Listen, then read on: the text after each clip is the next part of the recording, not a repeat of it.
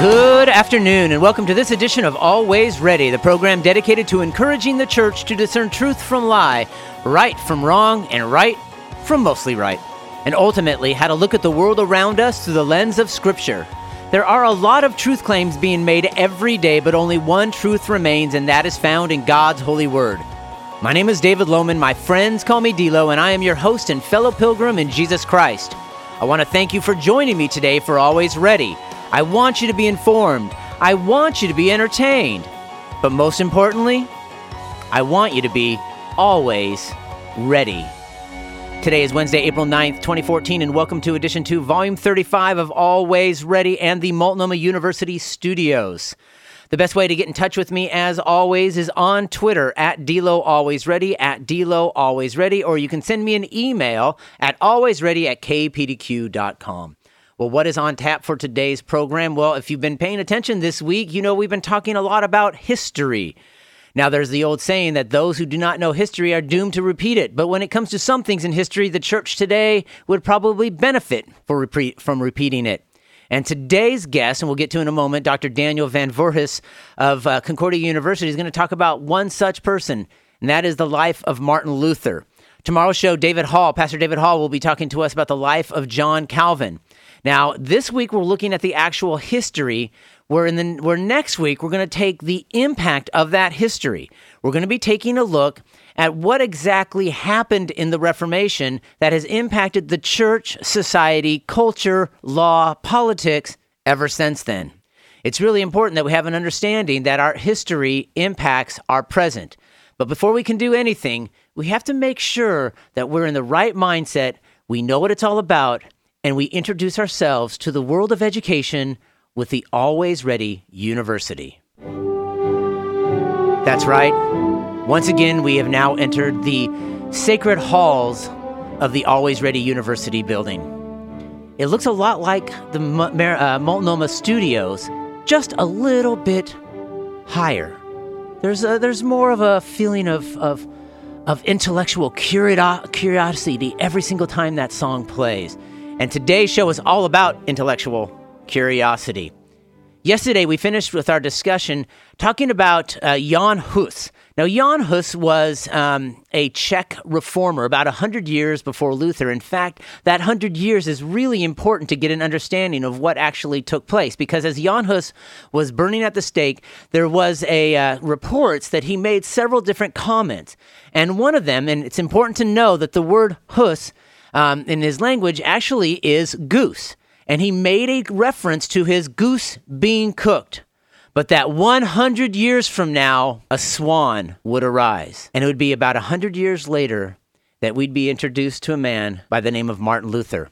We're going to go to my guest right now, Dr. Daniel Van Voorhis. Is that close enough, or how can we get the best way to pronounce the name? That's very close. It's Daniel Van Voorhis. Van Voorhis. You know, I called a couple of your previous students today. Really? Try it. Yes, I was talking to Craig D'Onofrio and talking to Chris Rosebrough. Okay. Yeah. Today, and I said, I need to know how to say the last name. I didn't want to screw it up, so I'm glad that close. I might just say Professor for the rest of the show. Now, you are at call me Dan. That's okay. Fine as well. We are talking to Dan, Professor Dan. That might be our best way to go today. He is the chair of history and political thought at Concordia University in Irvine, California. You also co-host your own podcast called Virtue in the Wasteland. It's a weekly podcast. You deal with issues of culture, vocation, and you can grab that on iTunes, or you can just go to virtueinthewasteland.com. Before we get going in our conversation about Martin Luther, tell me a little bit about Virtue in the Wasteland. Yeah, absolutely. Virtue in the Wasteland comes out of a group called Lutheran Theology, the Center for Lutheran Theology and Public Life. Dr. Uwe Simonetto, who was a reporter for years and years, and a Luther scholar, set up an organization. He moved out to the West Coast. It moved with him.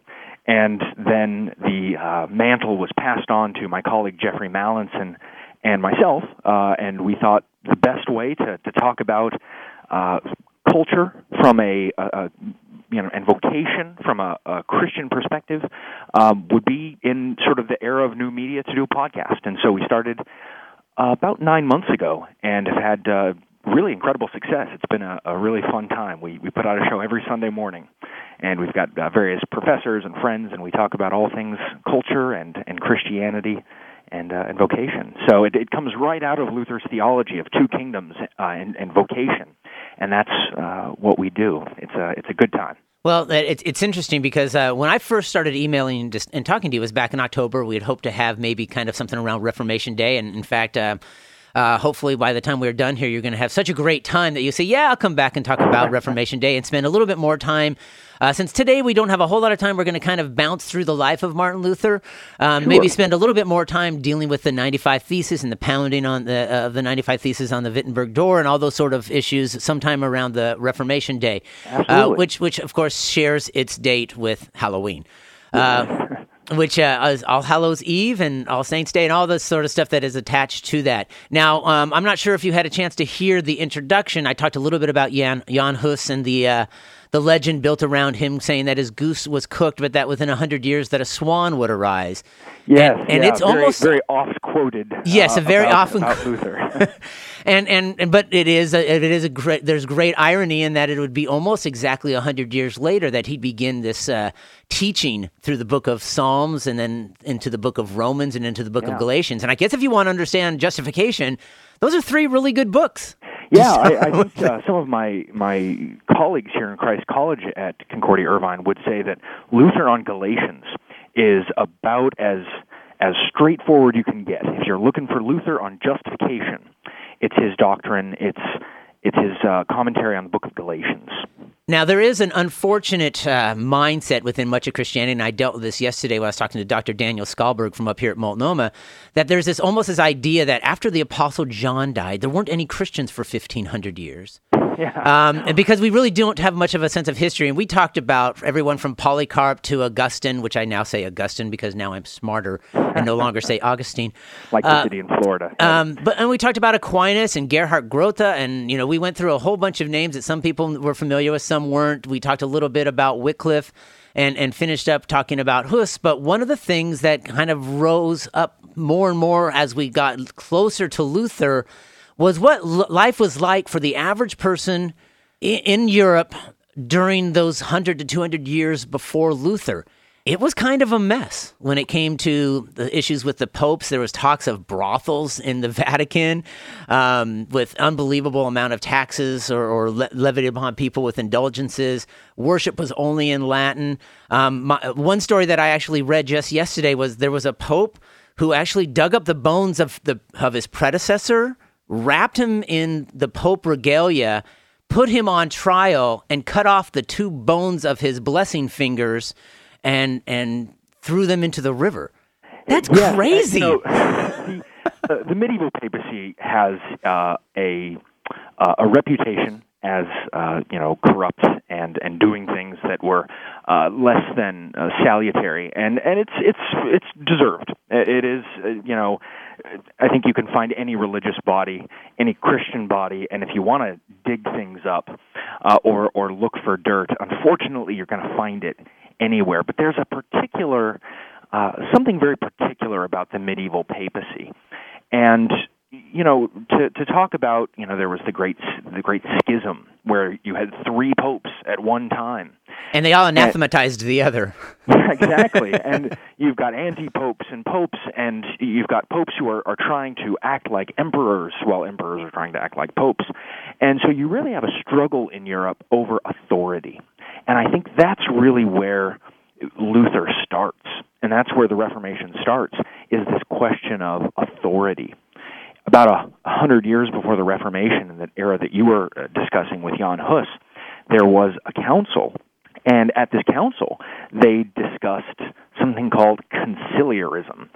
Basically, that was a bunch of medieval theologians got together and said, who has authority in the church? Because the councils said, hey, we're the ones that pick the Pope, so ultimately don't we have the authority?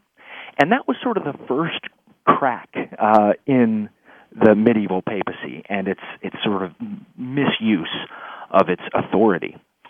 Yeah, and that's really interesting because we got about a minute before we have to go to a break, and I kind of want to deal with what was Martin Luther born into. And so when we go to the break, we're going to come back. We're going to kind of ask that kind of question: What was he What would be a person, Martin Luther, he's born, he's raised the first 15, 20, 30 years of his life. What is life like for somebody like a Martin Luther?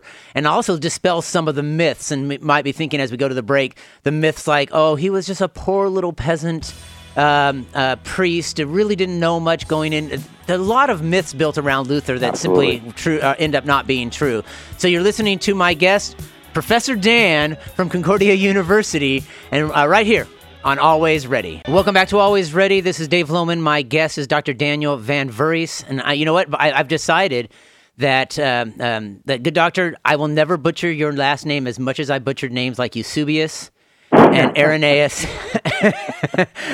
and the there rest. There was a hard one. For Chrysostom. That's yes, a difficult one as well. The first 500 years of the church were just impossible names to pronounce. But to be honest with you, as we start our discussion about Martin Luther, I kind of want to get us into the mood as to who this Martin Luther was. So if you'll just indulge me the next 30 to 40 seconds, I'd like to start with this.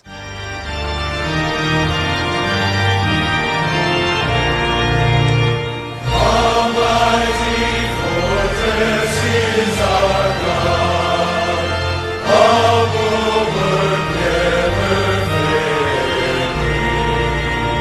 Our helper, he amid the flood, our mortal is prevailing. For still our ancient foe does seek to work us woe. His craft and power are great, and armed with cruel hate. On earth is not his equal. All right, now we should be all set for the mood. By the way, the most recorded and most popular hymn in history. It's certainly up there. That's a very, very famous across all denominations. In fact, I read a very interesting little tidbit of information just the other day that Jesus Christ is the most popular subject of books ever written, and Martin Luther is number 2. That's very believable. The number of works on Luther are legion. We probably don't need as many as we have, but he certainly has attracted scholarship for centuries now. Yeah, it's really amazing. So getting back to our question right before the break, what was life like in the church for a 5-10-year-old Martin Luther? Well, Luther is living in Saxony, and in Saxony he is the son of he's a pretty successful father. His father's a miner, and this is the end of the 1400s. And Saxony is part of what we now call Germany, but then it's the Holy Roman Empire. And so being in the Holy Roman Empire, he's probably familiar with the struggle between his local authority and the emperor and the pope, and he's aware that there are different authorities vying for control of this very fertile, very important land. And so he grows up in a period where he's familiar. He knows that there are authority issues. And he is going to be in this church that is there's kind of a paradox about the medieval church. It is at one time, very unpopular, because of just the money it would cost, right, for the forgiveness of sins, for penance. At the same time, the late medieval church is very popular. When we look at church records, we see that many medieval people, despite its failings, they really liked the church. They were giving money to the church. They were giving writing their wills to the church. And so sometimes people say, well, then why was the Reformation so successful? And I sort of give the analogy of, if you're going to change something in your local parish, who's going to be most upset or involved with that change? Is it going to be the person that comes to church every Easter and Christmas? Or is it going to be the people that are very involved in the church? So you've got people very involved in the church, but at the same time, there's the question about authority and ultimately who has what to say. And this is the life that Luther, this is the world that Luther grows up in, a world where authority from the local parish priest to the governor, to the emperor, to the pope, And so he's living in a confusing time. Yeah, and at that same time, to kind of overcome some of the myths, it's interesting to note he attends the University of Erfurt at, 19? Yeah, he attends university quite a young, by our standards, quite a young age. He finishes his degree, in his master's degree in his early 20s. And then his father is well-to-do, well enough to do to send him to law school, which is what most well-to-do fathers did for their sons. And it's in 1505 when he has his famous sort of lightning bolt confession, where he's in a rainstorm and lightning strikes, and he says, "Help me, Saint Anne, I will become a monk." And he joins a monastery, and it just so happens that the monastery he joins is Augustinian. Oh, you mentioned Augustine earlier. Yes. And the Augustinian monastery that he joins is going to be really important for him, because of all the various monasteries and groups of mendicant, groups of different orders, the Augustinians are the ones that are going to focus the most on ideas of sin and redemption and the authority that God has to forgive sins. And would the Augustinians also have a very high view of Scripture? I think yes. Everyone had a high view of Scripture for the most part, but they would have a very high view of the depth of sin that Scripture pushes one to hold. So he's very, and he goes through what he calls Anfechtung, which is a great German word for just a whole bunch of stress.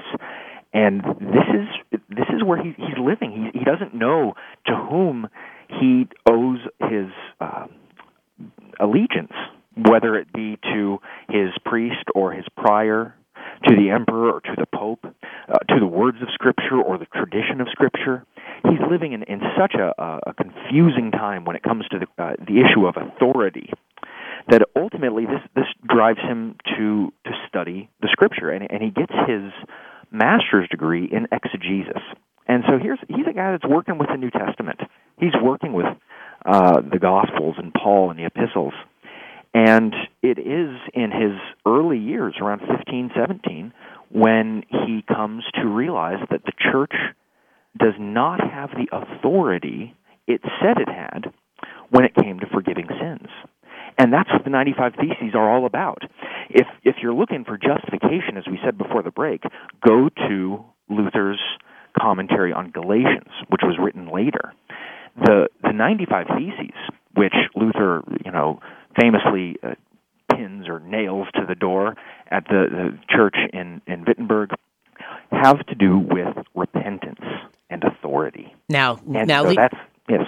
I'm just saying, leading up to that, there's a couple things that kind of take place, and I think it's kind of important for us to understand. I definitely want my listeners to understand that high view of sin, though, led to some pretty. His health was hurt by what he would inflict upon himself in order to kind of wash away or eliminate his own sin because of some held beliefs on how we are justified. Absolutely. He would fast. He would, lock himself away, so much so in fasting in his room at the priory, the Augustinian priory, that his confessor would have to come to him and say, "You got to stop. You got to come eat." And Luther would say, "I'm not finished confessing all my sins." And, his name was Staupitz. His confessor said, "You're never going to be able to confess all of your sins. Come out and eat." And, he did everything he could. He went to Rome, climbed the steps at the Vatican, did, up and down. And yeah, talk a little bit about what was the reason for Rome? Wasn't there... But wasn't it, if you've seen the movie Luther, there's this great scene where he's crawling up on his knees up these long steps, but then he also goes and visits kind of the different artifacts. And somebody the other day I was listening to jokingly referred to that there were enough pieces of wood from the cross of Christ to build the ark. Yeah, it was believed, the doctrine of grace had sort of become this very untenable, hard to grasp thing. And so it was believed that grace emanated out, like sunbeams from various things, whether it be the altar at your church, or from the seat of the Pope himself, or from relics that were, whether it be pieces of the cross or relics from various saints and apostles. So you would have an entire industry based on having relics. And so whether you were in Spain or where I lived for a while up in St. Andrews, Scotland, you have a whole industry, a sort of vacation-type industry, based on people coming to visit the saints. Because so touch this, emanates. Touch this, caress this, drop a couple coins in this to see this, Absolutely. and all that sort of stuff. A circus sideshow, not unlike what Christian bookstores have been in the past. Yeah. There's a lot of those sort of things. Now, we're just about to go to a break. We've got just about a minute left, so I want to get to a break because I think that this visit to Rome and what happens in Luther's life, because right after that he moves and moves to Wittenberg and he becomes this doctor and begins lecturing on these books that would change his life. So this visit to Rome was, as we could tell, very important in his life. And we're going to finish that conversation and begin looking at this transition in Luther's life that leads to the 95 Thesis and leads to what is known as the Diet of Worms. I'm working on my V and W pronunciation. When we come back, we'll start that discussion of church history in the life of Martin Luther right here on Always Ready. Welcome back to Always Ready. Complete irony, this was not done on purpose, but that quote that God does not need your good works, but your neighbor does, has actually been attributed to Luther. Yeah, it certainly is part and parcel of Luther's theology and what good works are for, not to gain salvation, but rather to serve your neighbor. Okay, so we were talking about his visit to Rome. He sees a lot of the decadence. In fact, I think there's a line in when I was reading on Luther that he says, like, the closer he got to Rome, the more decadence and more sin there was, that it had just fallen into disrepute, and it was really not this wonderful, pristine, glorious, God-centered place that he expected. So he comes home with what appears to be a different mindset about things, and begins his lecturing in Psalms and Romans and Galatians. Yeah, he comes back and he starts to work through Psalms and Romans, and he's lecturing in Wittenberg, which is this little town. And there's an elector, Frederick, who builds this university and sort of wants to make this little town a sort of world-famous university town. And so he gets Luther and he gets people like Philip Melanchthon and others to come teach. And when Luther first gets to Wittenberg and starts teaching, he writes 3 texts, these little tiny texts, and one of them is called On the Babylonian Captivity of the Church. And he's talking about Rome as Babylon. So he certainly had this picture, this idea that Rome had fallen so far that it was now Babylon, and that the church was being held captive in Rome. Now, you mentioned in passing real quickly Frederick. Is that was known as Prince Frederick? Yes. And he was actually, in a sense, potentially in line or could have been the emperor of the Holy Roman Empire, sort of. Yeah, he's a very, very powerful man. He decided to sort of stick close to home, but he wanted his city to be sort of the jewel of the German territories. But he becomes very important later, does he not? Yes. Well, at the Diet of Worms, so Luther's teaching on the Babylonian captivity of the church. He's posted his 95 Theses. That's 1517 in the 1520s. Now, can you, before we go on Sure. and deal with Frederick, I want to make sure that we understand, because this is what you see in movies and you misplace things. You don't know where stuff really takes place. Where is Tetzel, and do the 95 Theses primarily deal with what he experienced dealing with Tetzel on indulgences, or what really takes place there historically? Well, Tetzel is not allowed in town. There are plenty of preachers, and the doctrine of the church was that in order to have your sins forgiven, you had to pay. You had to pay doing penance. Part of doing penance was paying for indulgences. Tetzel wasn't allowed in town, and this partly has to do with Frederick being a character who didn't want intrusion from other people. But Tetzel would be outside of town, and Luther would be very agitated by this because he'd already been to Rome, he'd been back, he'd been working through the Psalms and Romans, and so as he's hearing this, he's thinking, this is wrong. This idea that Tetzel is saying we can earn repentance, we can pay for repentance. That's wrong. And so he, sort of like a community bulletin board, that's what the church door was like, he decides that he's going to like go bingo this Thursday night. You kind of just put up your... Yeah, absolutely, like at a Starbucks. And he puts it up and he says, here are 95 theses. And almost all of them have to do with authority and the true nature of repentance. These immediately are picked up and translated. The printing press is relatively new. It's within the past couple decades. The printing press is picking up. Here is this young German who has taken on the Pope. And so people across Germany wanted these theses. They wanted to know about this kid who was daring to challenge the Pope and sort of the Pope's main source of revenue at the time to build his basilica.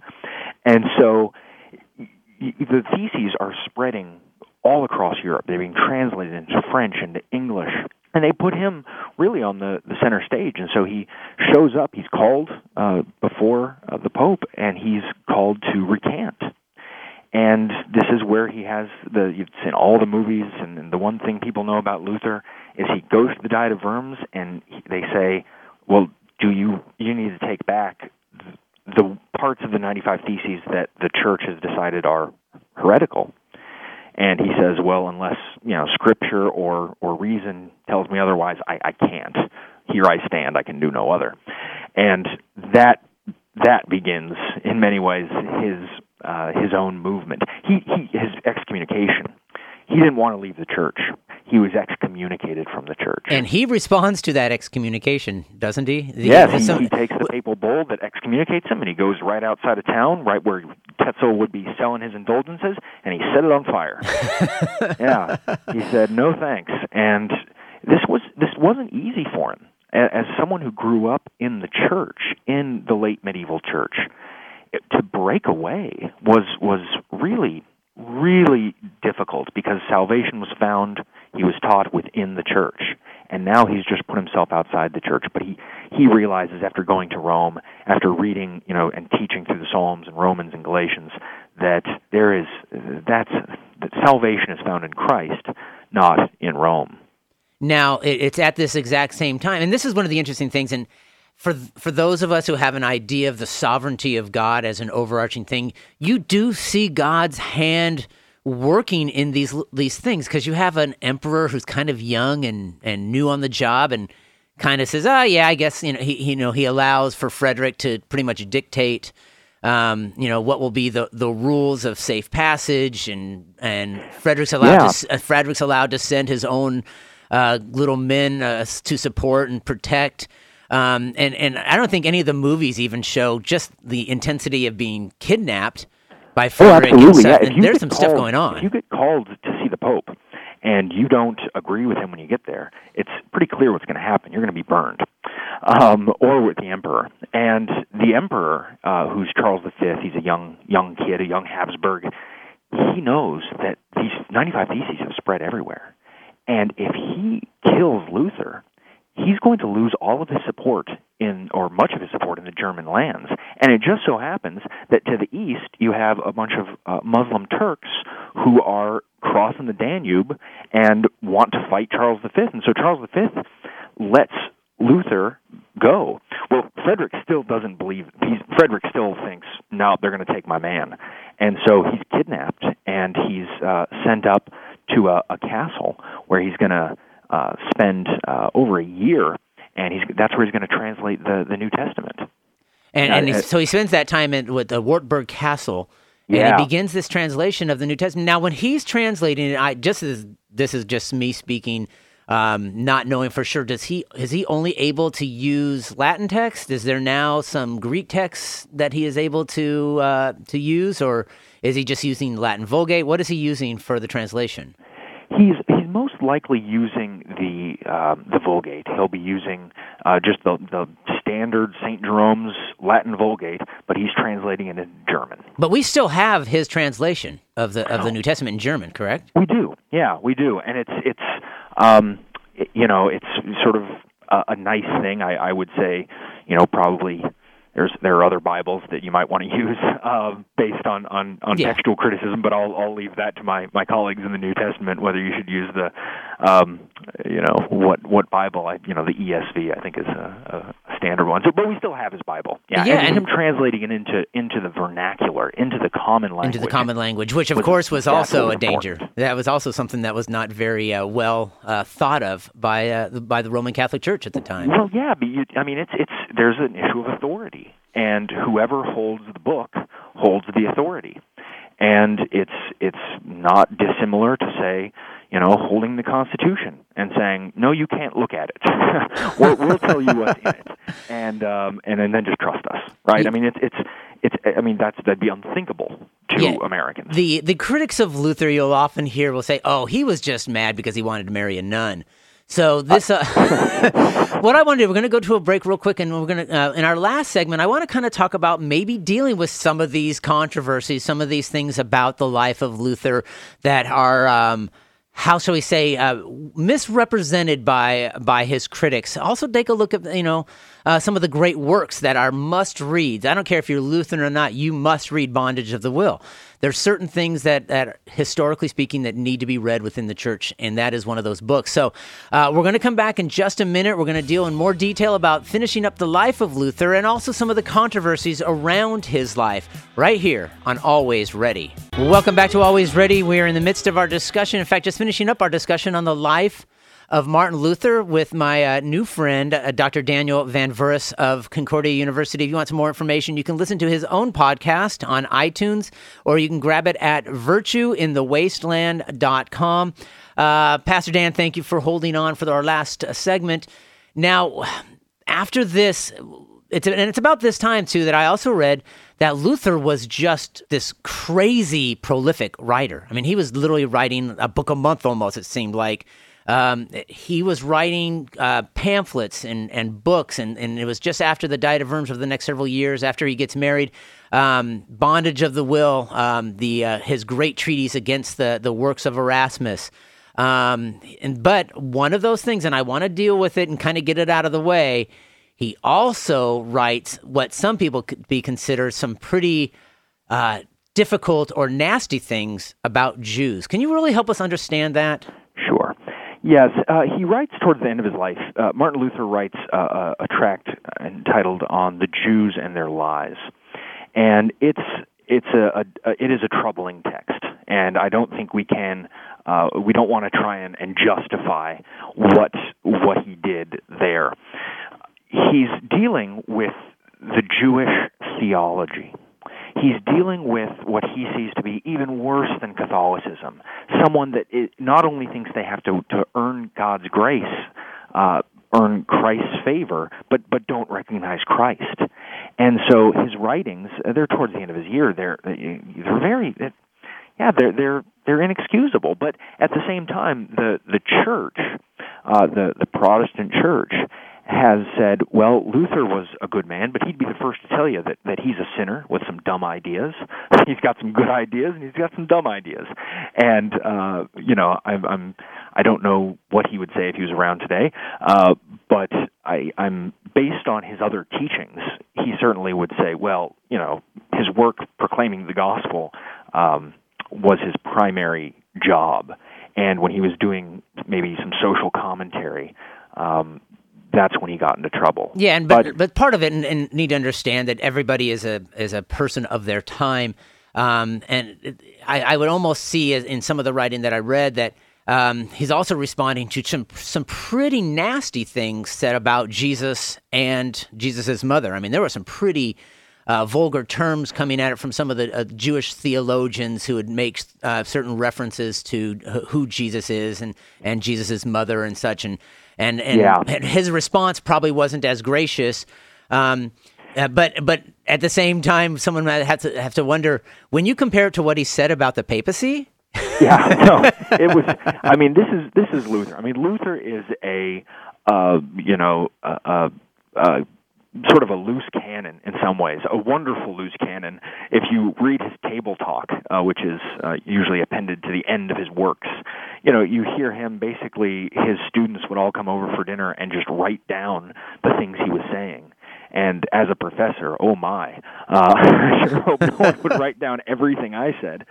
Not that I've ever that I'm anti-Semitic, but it's this really it is Luther has somewhat of a coarse tongue. It's not his greatest quality, but his greatest quality, which we can look at, is his sort of fervency in using the New Testament to preach the Christ of the Bible and the grace as it is portrayed in the New Testament. I should say there's a book called The Fabricated Luther, and that is a fantastic work on dealing with how Luther has been mistreated over the years. And it's a very simple, it's an easy and it's a fun read. Full disclosure, it's written by Uwe Simon Netto, who is the head of what we do with Virtue in the Wasteland. But he did this is his PhD that he did under Peter Berger, and it works on Luther all the way up through the Nazis and how he was misused. I think we do best when we go to his texts, and the texts that he wanted to be people to read. So he spends the last 25 of his years of his life writing. Yeah. He writes just voluminously. I mean, there's so much that he has to write, and ultimately, when it comes down to it, he thinks that the Small Catechism, of everything he wrote, he thinks the Small Catechism, that's enough. That's the people's, that everything he has to say is there. So it's interesting. You look at his Small Catechism. I think that's a very easy way to look at Luther. Luther scholars would recommend probably On the Freedom of the Christian. Now, he writes that really early on. He writes that in the 1520s. And that simply says that a Christian is a completely free man, a servant of none. At the same time, a Christian is completely bound to serve all, but through faith in Christ, one has become completely justified and is completely free from doing anything to earn their salvation. It's usually bound up in a selection of books called The Three Treatises of Martin Luther. Yep. And and you can also buy it by itself. It's a really, really helpful text. Now, it's important, in a matter of full disclosure, I have a lot of Lutheran friends, but myself being relatively I'm a displaced Presbyterian in the Pacific Northwest. Okay. But I fully understand Luther's impact on Calvin as well, absolutely. Especially in the areas of the will, and especially in the area of justification by faith. So, despite the fact that there may be a point or two of the five that we cannot come into a total agreement with, it's also it's important to understand that the Reformation was more than just about breaking away from any sort of church. It was about reforming and always reforming. Absolutely. The church is always reforming. And Luther believed this, and one of the things that we stress in the Protestant tradition is while the Word remains steadfast, the Word of God is the same, we are fallible people. And so Luther's going to have some great things to say. His co-worker, Philip Melanchthon, is going to have some great things to say. Calvin's going to have some great things to say, and there are people today who are writing great things. But you have to make sure that at the center of it is Christ's forgiveness for Christ's forgiveness of sin, and a high view of Scripture. And I think when that's at your core, even when you veer off a little bit, someone else can call you out and say, "Hey, not so fast." And I think Luther would be first to say,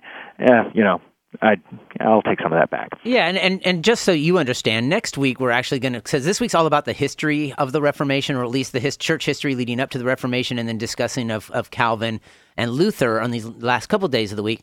But next week, I'm actually going to deal with the results. What has been the long-term results of the Reformation?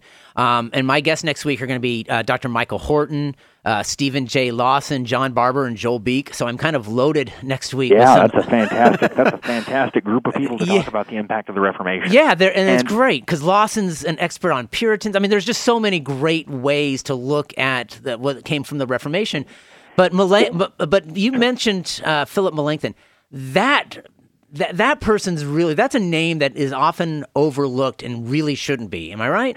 Yeah, Melanchthon, if Luther is sort of the spokesperson of the Reformation, Melanchthon is the sort of real brains behind the initial movement coming out of Wittenberg. He's the expert. He writes the dogmatics. He's the one that writes a lot of the Augsburg Confession, which is the first confession of faith to be written after the Reformation. This is the first Reformation confession. And Melanchthon is an extremely, extremely important fellow who does get sort of overlooked. Yeah, in fact, someone jokingly referred to me, I had some conversation with a good Lutheran friend. He said, well, it was just because Melanchthonism was really too hard to say, so it went with Lutheranism. Well, Luther himself, and it's been said, and I think there's merit to it, he said, whatever you do, when I die, don't call yourself Lutherans. And, of course, that's what us dummies did. So, but everyone's fallible. With our 2 minutes left, not even that, we only have about 1 minute. I think it's important to also note that he was a good, godly man and a great father and a wonderful husband to his wife. Absolutely.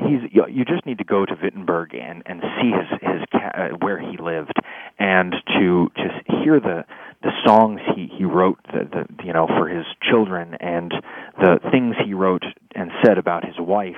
He really is a wonderful character, and for all of his foibles, he was a man who was warm, who even his enemies, one in particular named Karlstadt, had problems, and Luther said, well, just come live with me. Always had his door open, always had his students over. In many ways is a man who, we don't want to completely emulate anyone. Luther certainly is a great guy and not a bad role model. Well, thank you so much for joining me today. I look forward to you coming back and joining me back sometime in October. We can deal Absolutely. A little bit deeper with the ideas of Reformation Day and the 95 Thesis. Thank you to my guest, Dr. Daniel Van Voorhis of Concordia University in Irvine, California. Again, as I talked about, join me next week when we talk to Michael Horton, Stephen J. Lawson, John Barber, and Joel Beek. And don't forget to join me tomorrow. Tomorrow we are going to be talking to Dr. David Hall on the life of John Calvin, the other bright, shining star of the Reformation. Thank you for joining me today. I hope you were blessed by this discussion on the life of Martin Luther. Join me again tomorrow right here on True Talk 800 at 1 o'clock as we discuss the life of John Calvin. Until then, God bless you and see you tomorrow on Always Ready.